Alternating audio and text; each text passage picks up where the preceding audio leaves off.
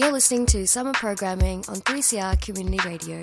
Over summer, we'll be here with radical radio including documentaries, special series, highlights from 2022 and much more. For summer grid details, head to 3cr.org.au/summer specials.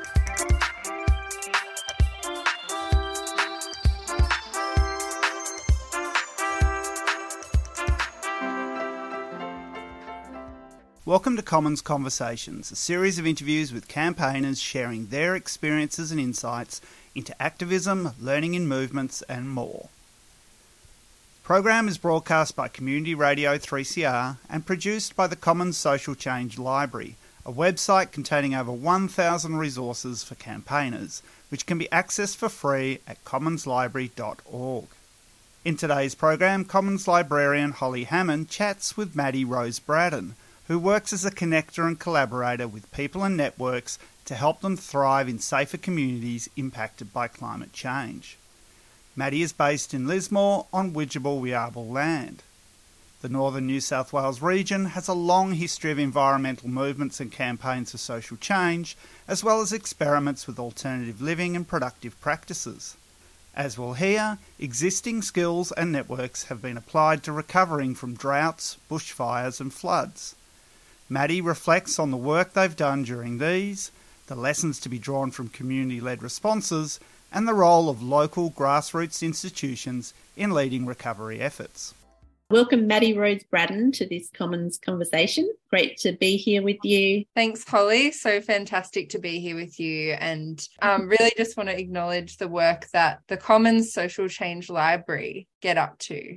When I was thinking about people would be good to talk to, I was really thinking about how we're so experiencing more and more the impacts of climate change, and that some people have been living with them more and more frequently and kind of closer to that impact, and that there's a lot to be learnt from that experience and what people have been doing together in community to respond to that. So, really, I thought I've got to talk to Maddie Rose Braddon because this is exactly what she's about. I guess I just wanted to ask you, what have you learned from your experiences of flood and drought and bushfires and kind of growing up and living with climate impacts in northern New South Wales? That question is a big one for me, and I think I've learned a lot.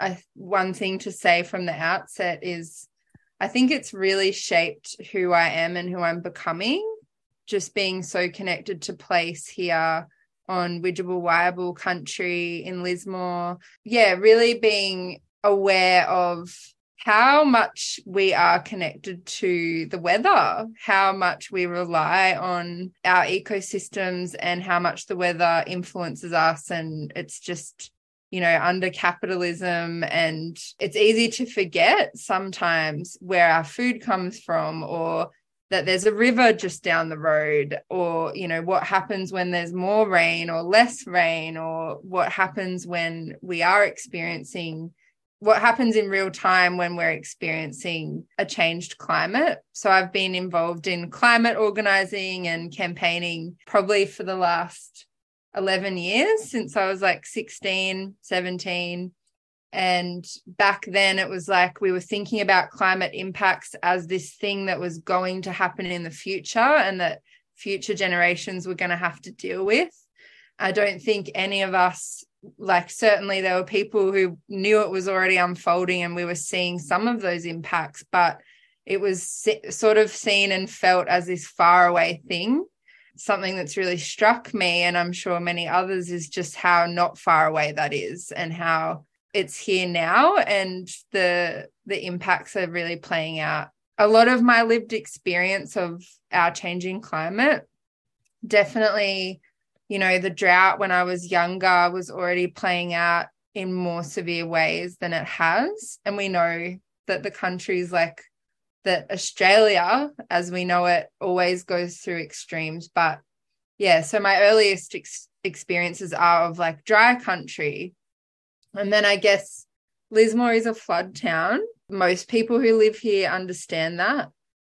But yeah, 2017, when it first flooded in a really big way, was like a life-changing, transformative experience for me. It was the first time that our levee wall like overtopped, which is really where the disaster occurs for Lismore, because that wall that was built in, I think, 2005 was meant to protect the town. And because of our changing climate and increased, more rain and more severe flooding events, that wall just doesn't protect people anymore. And so I guess there's a big backstory about how I kind of was part of organizing and mobilizing with our community using social media, but with our community of really like activists and organizers from the really rich history of social movement participants in our community, from, say, like the Bentley blockade and the Gasfield Free Communities movement and the Protecting Our Forests and the World Heritage Rainforest movement as well. And so like that was a really special transformative time. We really helped hundreds of people back then. It was a very different flood to 2022. Yeah, it really, like, since 2017, I've been a little bit on and off involved in different disaster recovery things, I suppose, and lots of different directions I could go in about that. I guess one thing to say is none of us really thought we were going to have another big flood 5 years later so soon, another 1 in 100 year style event. Definitely there's a lot for us to learn about our ability to adapt. And I think Lismore's an amazing example of what the impacts are like around our changing climate. Also an amazing example of how many different parts of the community self-organized and showed enormous courage and leadership and community-led recovery after such an event. Thanks for sharing that. Just thinking about how you talked about the response to the floods in 2017, that the skills that people had from activism and organising transferred to this flood response situation, that people had already had networks in the community, they had leadership skills, they kind of knew how to plan and organise and gather resources, and all of those different kinds of skills came together. And I think often we sort of silo those different aspects. We think, okay, campaigning and activism's kind of over here, and then community resilience and crisis response is in a different category, but you see them as really connected. Yeah, I think it's one of I think in terms of my experiences, it's been one of the things that has carried me through in terms of feeling more of like a post-traumatic growth, or being able to take stock or see the silver linings of what has happened. It has been about being able to see the experiences through this change-making lens. Yeah, that's not to discount the enormous devastation and traumatic aspect of the event. But yeah, in terms of activist skills and organizer skills and change makers, what we see is that the community, people who are already doing this stuff year round, organizing, creating change, addressing issues, whatever that looks like for people, they're just best placed to step up when a crisis occurs, because as organizers or change makers, we're already thinking about how can we look at the problems we're facing, and how can we respond and be on the front foot about what's happening. When that flood happened, for me, it was my digital organizing skills. It was being a young person, knowing how to use Facebook. It was just knowing who the different organizers are in my community who were part of Bentley, because I'd been there, and listening to elders and having a practice of listening to elders and being in relationship to other activists, because that's just what we were already doing fresh off the back of Gasfield Free Northern Rivers and other climate rallies and efforts in the Northern Rivers. So, when the flood happened, naturally I knew to call, people like Ellie Bird, who were at the forefront of the Bentley blockade and the Gasfield Free effort, and people like Annie Kia and Aidan Ricketts, and just several other people who understand what it is to build groups of people and find out what skills and interests people have and harness those for good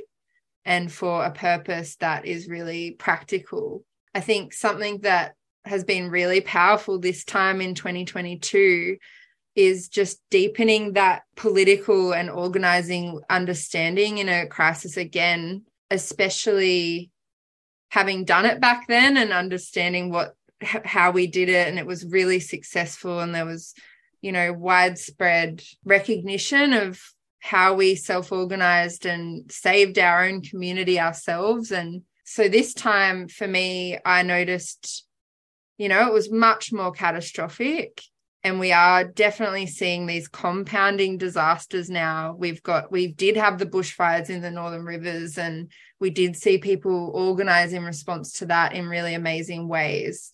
We've got resilience networks popping up all over the place, like place-based community resilience initiatives that are led just from the grassroots. But we are seeing these compounding events, and it is making it definitely harder to get yourself back into a place as a community leader or as a person who's paying attention to the needs of our community. It is hard when you get knocked down so many times by different crisis events.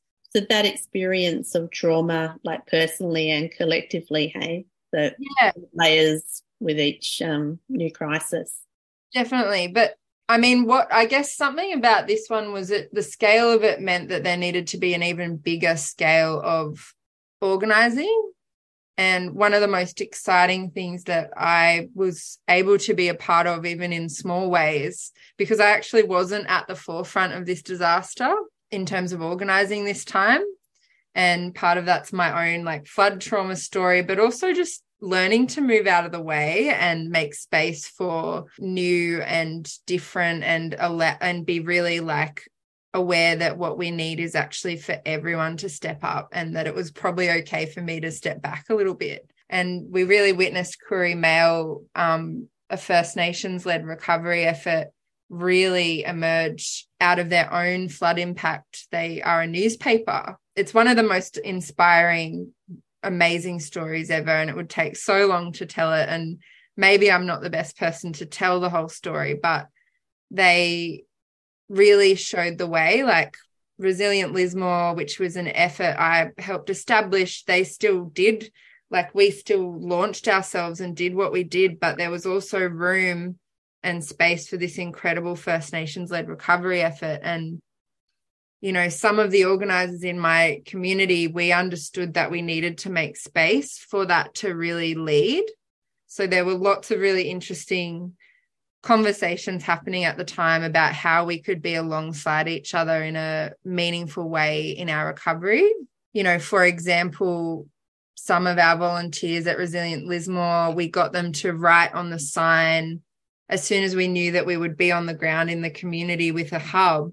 We got one of our volunteers to make sure that we consulted with Koori Mail and wrote the address to their hub also on a sign, so that if we were directing volunteers and resources to Resilient Lismore, we also made sure that people understood they could go to Koori Mail, and that has a life of its own, and that there were these options for community. That was a political act. That was a deliberate act that people, that some of us who have organizing experience and understand intersectional stuff and, you know, climate justice, some of us were definitely like, in particular, it's something I was really staunch on. I was like, how can we make sure that we don't re-perpetuate colonization in our community's recovery? How can we make sure that we're just making space for all of the emergent responses to this crisis? It's amazing. And I guess, you know, we talked before about kind of layers of trauma, but I also hear in there like layers of resilience and learning from each previous experience. So, you know, that's such an important thing, isn't it? To have like gone through things and learnt things from it that can be passed on, but also to keep evolving the politics of the response and the, you know, honouring the connections and the relationships that were really important to make it happen.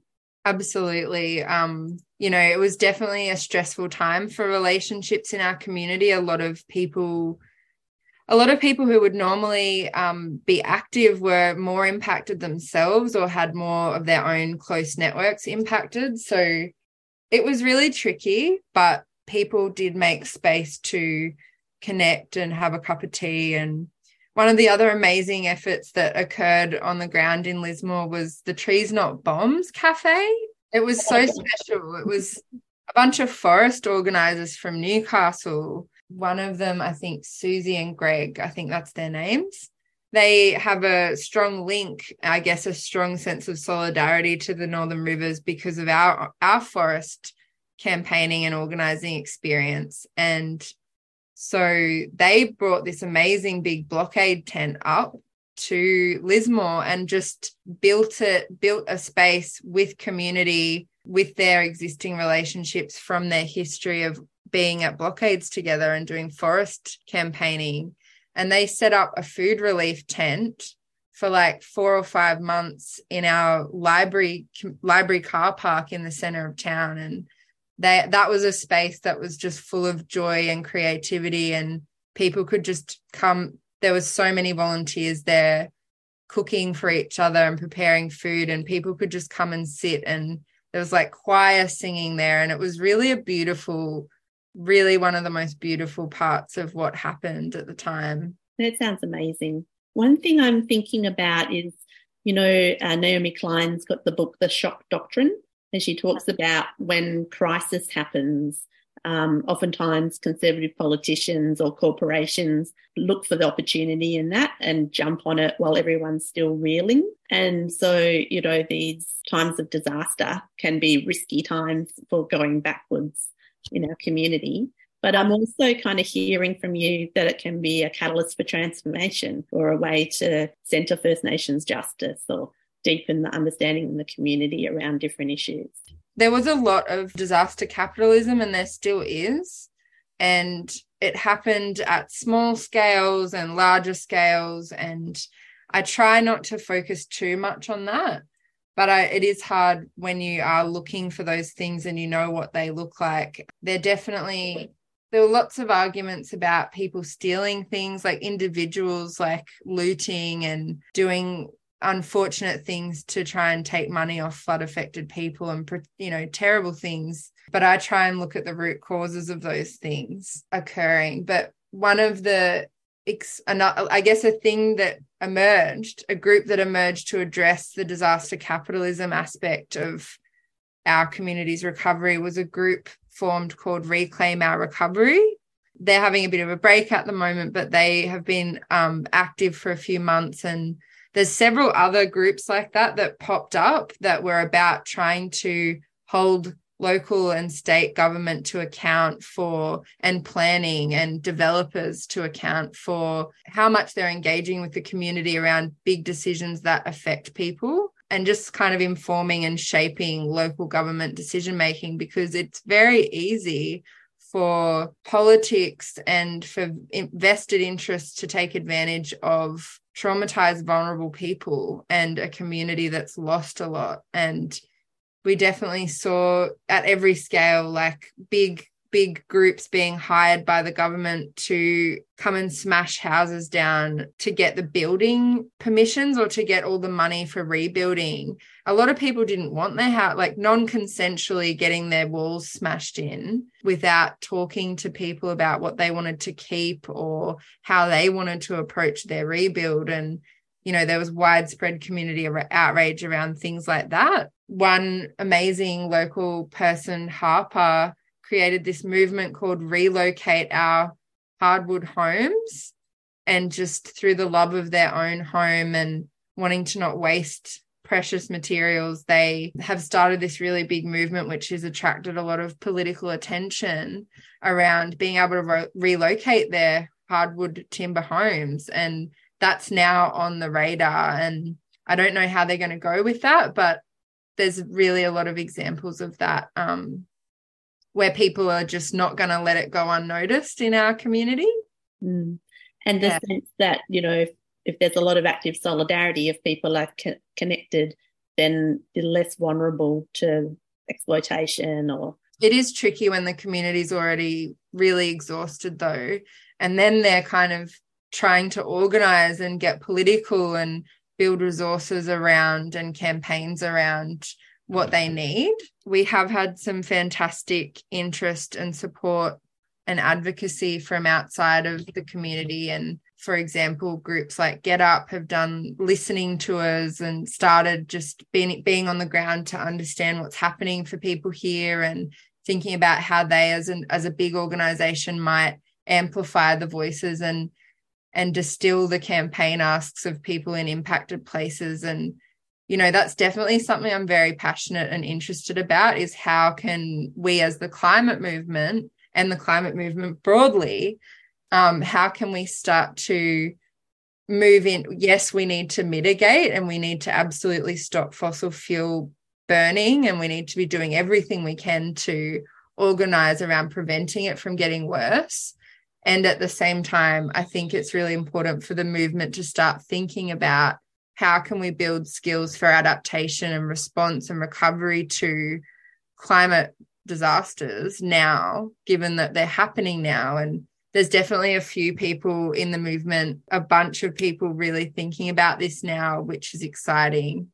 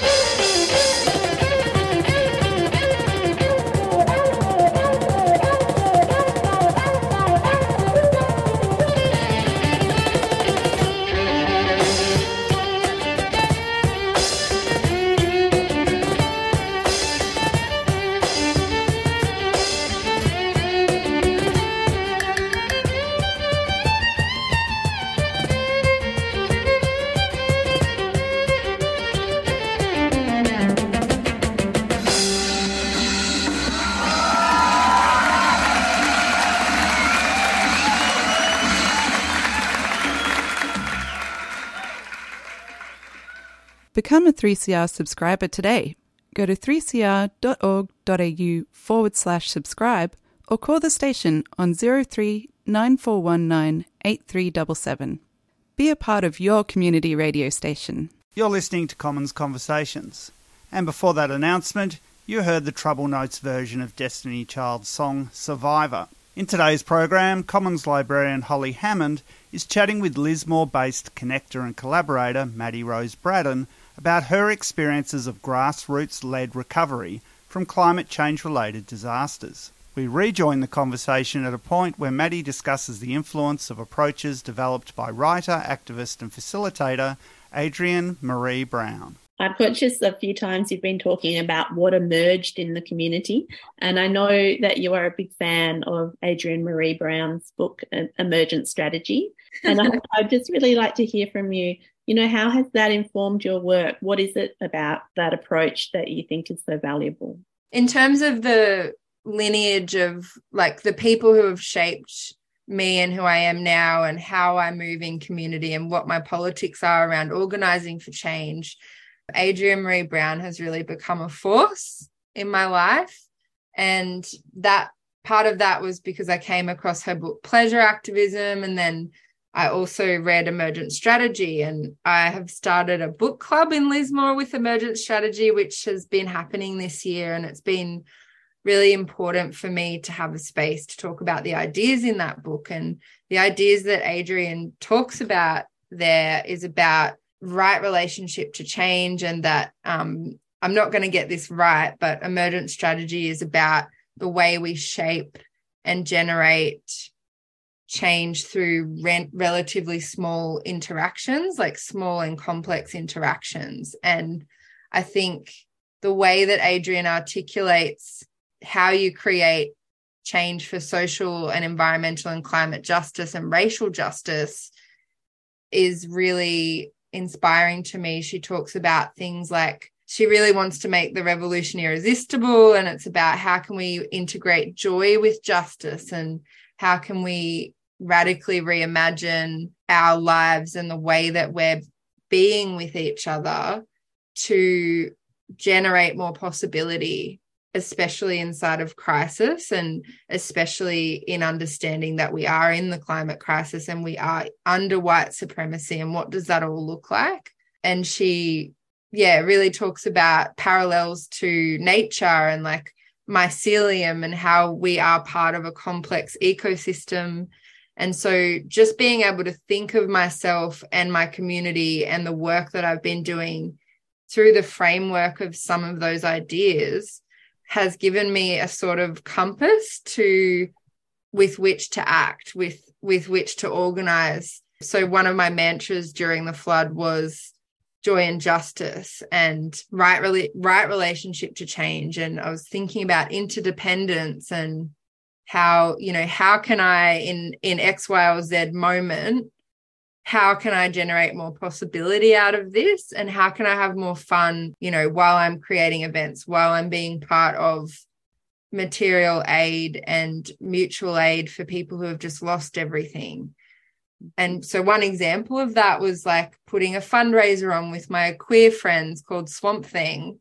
And we had a party with a purpose where we auctioned off art and we had music and poetry, and we were there to raise money for flood-affected queers. Another example is kind of Emergent Strategy related, but doing a webinar with my friends who have previous flood organising experience. We did an online yarn about finding your purpose in flood recovery, and we made sure that we had fun online in those conversations while we were trying to inspire people to see themselves in their own recovery. But another really cute example that I like to share is like when I was going from Flood Relief Hub to Flood Relief Hub in Lismore, or just from my friend's house to my other friend's house, supporting people or trying to figure out what I could do, I would always carry around my boombox with me and just play Mariah Carey between different things that I was up to. And that was definitely inspired by pleasure activism and some of the things that Adrienne talks about. So many excellent examples there, Maddie Rose. I really love when you said, while I'm doing this work, holding this question in mind, how can I generate more possibility out of this? Because I think one of the things when we're going through really drastic change, it can be quite a human kind of pull to want certainty and kind of how do we just know what's happening right now, as opposed to it's almost like being nimble in the face of change to be able to respond and kind of go, how do we go bigger from here? Or how do we generate more possibility in this situation rather than kind of resisting change? Totally. And there's so many things I could talk about with that. I'm absolutely someone who loves certainty, but I also love chaos. And part of my love for chaos is just that I've had to deal with it. in my childhood and upbringing, but also in my community where we've experienced flood, pandemic, drought, bushfire, catastrophic mega flood.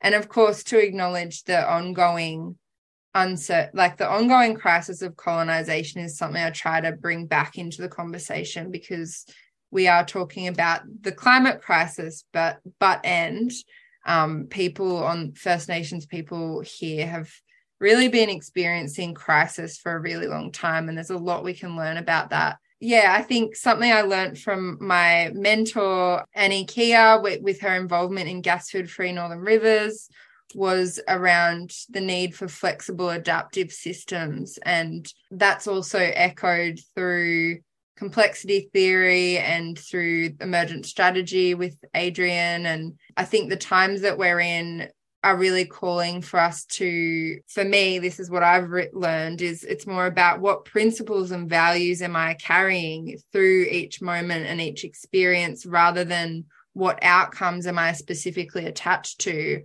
or what set of conditions do I specifically need for something. I think that if the pandemic and all of these climate disasters are teaching us anything, it's really that, and just the times that we're in, it's really that we cannot cling to certainty. Maybe we never could, but more than ever, it's just not something that's going to be afforded to this generation. And so how do we actually relate to that? So I think all there is to do, I mean, we could fall down in a heap and not cope with it and not survive through that, but I'm really about survival and really interested in what can we do with that, and how can we pay attention to the people and the places and the groups and movements who are tuning into that.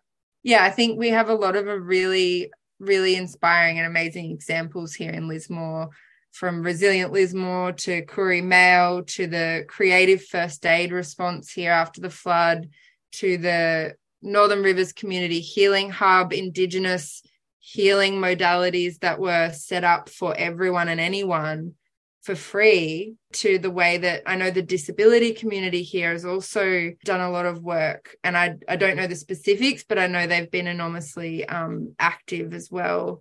So there's just lots of examples of people generating more possibility inside of really uncertain times. Yeah, really coming through strongly that, certainty is an illusion. And I really loved that line you said, I'm all about survival. And it was funny because when you were talking about the boombox, I had the thought, oh, wow, Destiny's Child's song Survivor would be an awesome pep song. That would be a fantastic song. There's another song and it's like, I've got to get through this. I don't know who sings it, but that was a song that I played a little bit. Recently, some of us, this is a bit of a side tangent, it's not so much an organizer thing, but it kind of is. Tropical Fruits, our annual LGBTQIA SB plus festival, which is way more than just a party, recently got cancelled. And part of that was because of the flood impact that organisation experienced this year. And some of us created a new party, and it was responding to a crisis. But it was more than a party. It was about really making sure that our queer community had a space to let off some steam, to reflect on the year and be in community with each other at the end of a really hard year. That was just another amazing example of creative recovery, I think, was doing that this year. And we played that song, is my point. Excellent. We played that song in the pack up. Yeah. Yeah, well, and I don't think it is really a tangent. I think it's really all part of it, isn't it? To get to celebrate life and love and, be in connection with others while times are hard. That's part of what sustains people to keep going. Totally. And I think personally, the queer community in Lismore this year has been really part of my coping and my capacity building, and my own resilience has really been because I've just been in a space with people who are used to oppression, used to marginalization, and know how to organize really well. And a lot of, I think it would be remiss of me not to mention that part of my community and my supports, because just knowing how to be knowing how to be ourselves with each other and support each other in mutual aid year round. There's lots of different communities that do that. Sex workers and punks and,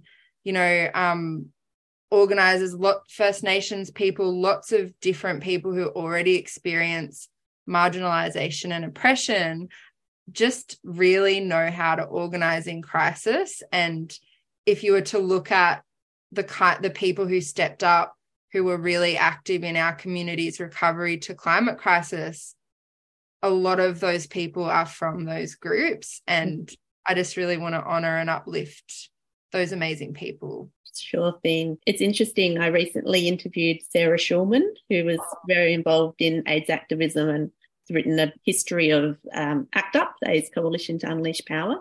And one of the things she said was what part of the strength was being outside the normative, like nuclear family model, having a sense of collective and being together rather than being separated and isolated, recognising the strengths that different communities have because they aren't kind of fitting within a mainstream way of operating. Yeah, it gives me goosebumps.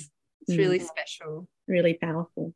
Other thing, you've talked a little bit about the emotional impacts of these disasters, and that, physical impacts, different full-on flood impacts that people had that meant some people might have been to the fore in an earlier situation and bit to the back in this one, and also dealing with flood after flood, and how that impacts on people.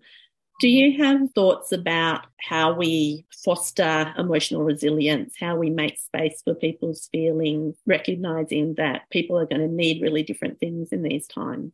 Yeah, I think it's really important to understand that disasters, especially compound disasters and extreme events, just really are impacting us in ways that we don't fully understand yet. And I know there's a lot of research out there and there's a lot of people talking about it, but it hasn't necessarily hit the mainstream yet in terms of level of awareness about that. I think we just need to keep creating spaces and opportunities and groups and different things that are going to work for different people to hold space for their climate grief and to hold space for to be able to work through these impacts. The Northern Rivers Healing Hub in Lismore is an amazing example of a bunch of different organisations led by the Indigenous organisation We Are Lee, where they just have got like body workers in there. They've got food available. They've got yarning circles, different kinds of yarning circles that anyone can come and sit in, be able to talk. And there's heaps of other like official and non and informal mental health services and supports that have sprung up after this flood. But I think, more generally, I think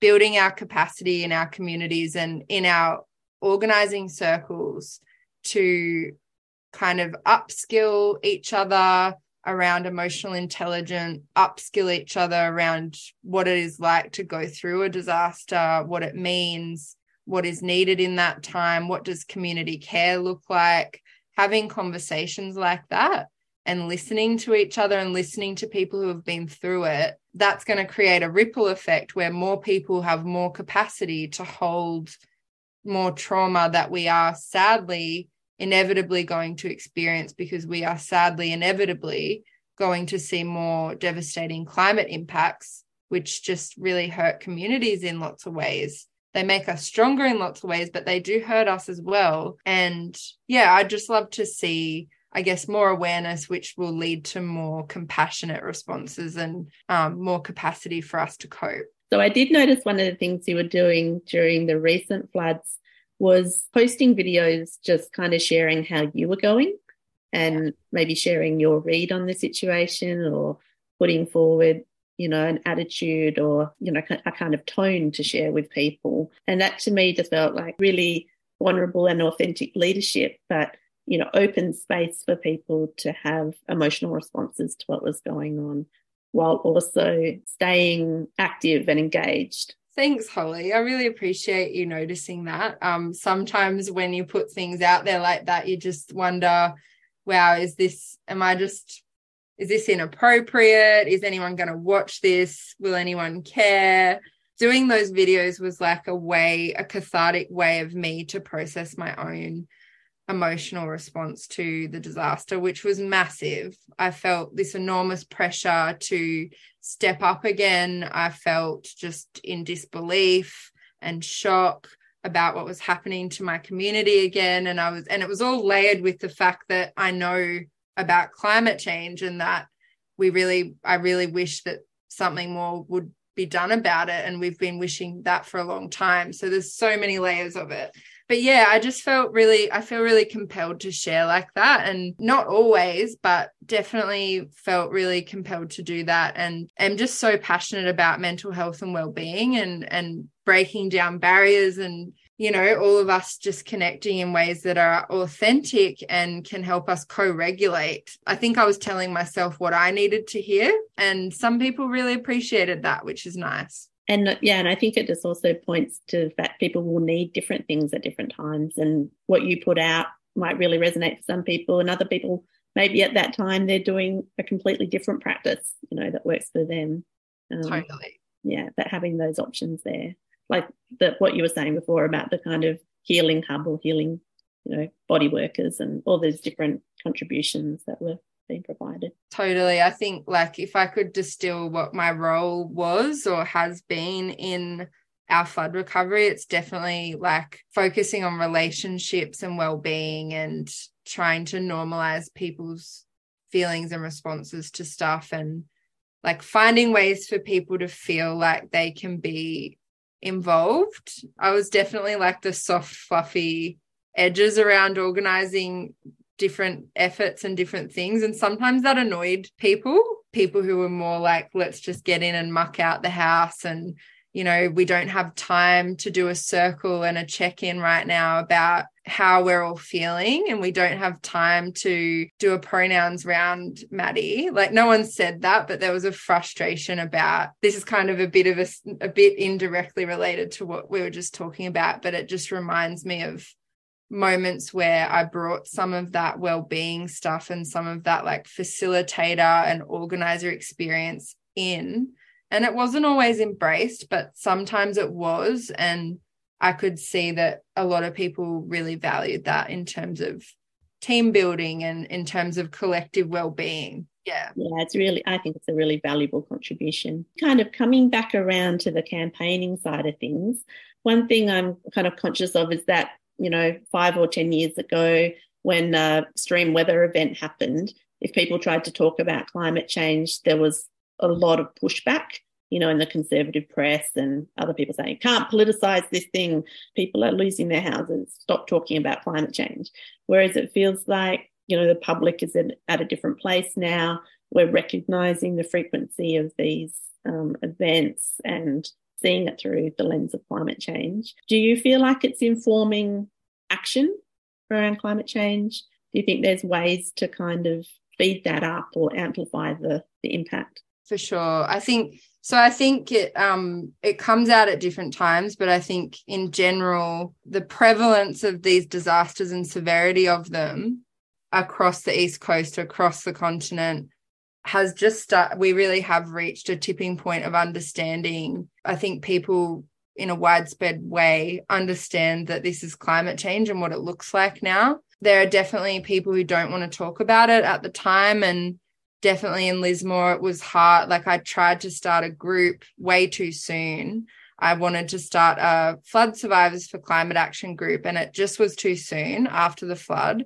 At the same time, days after the event happened, some of us, you know, were part of a rally when Scott Morrison was visiting our town. There would have had to have been 100 people at the Lismore Council chambers demanding action on climate change and, you know, demanding action on housing and demanding a better response from our government at that time. And we definitely have seen a lot of media attention around climate and Lismore, and there can always be more. It's easy for things to go back as usual. I think it's upsetting. I really, you know, when the floodwaters go down, it's really easy for things to continue and for politicians and decision makers and corporations to forget that we have a responsibility to act. And added to the fact that a lot of community members are just so exhausted and tired. So it is tricky to participate in political action and organising when you're so exhausted and just trying to meet your survival needs. So again, which is why it's really amazing to have organisers from outside of impacted areas paying attention to what they can do in an ethical way to amplify the voices of impacted communities. And I think there's been quite a few opportunities for people in Lismore to have their voices amplified so far from different organisations from across the climate movement. I mean, that's solidarity, isn't it? It's like when you're under the pump dealing with the actual situation, that people outside that direct impact are looking at how to make the story still be talked about and to have the lived experience being centred and pursuing justice.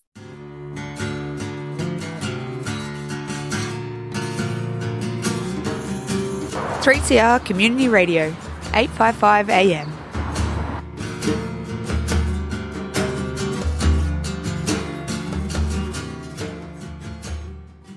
You've been listening to Commons Conversations on Community Radio 3CR.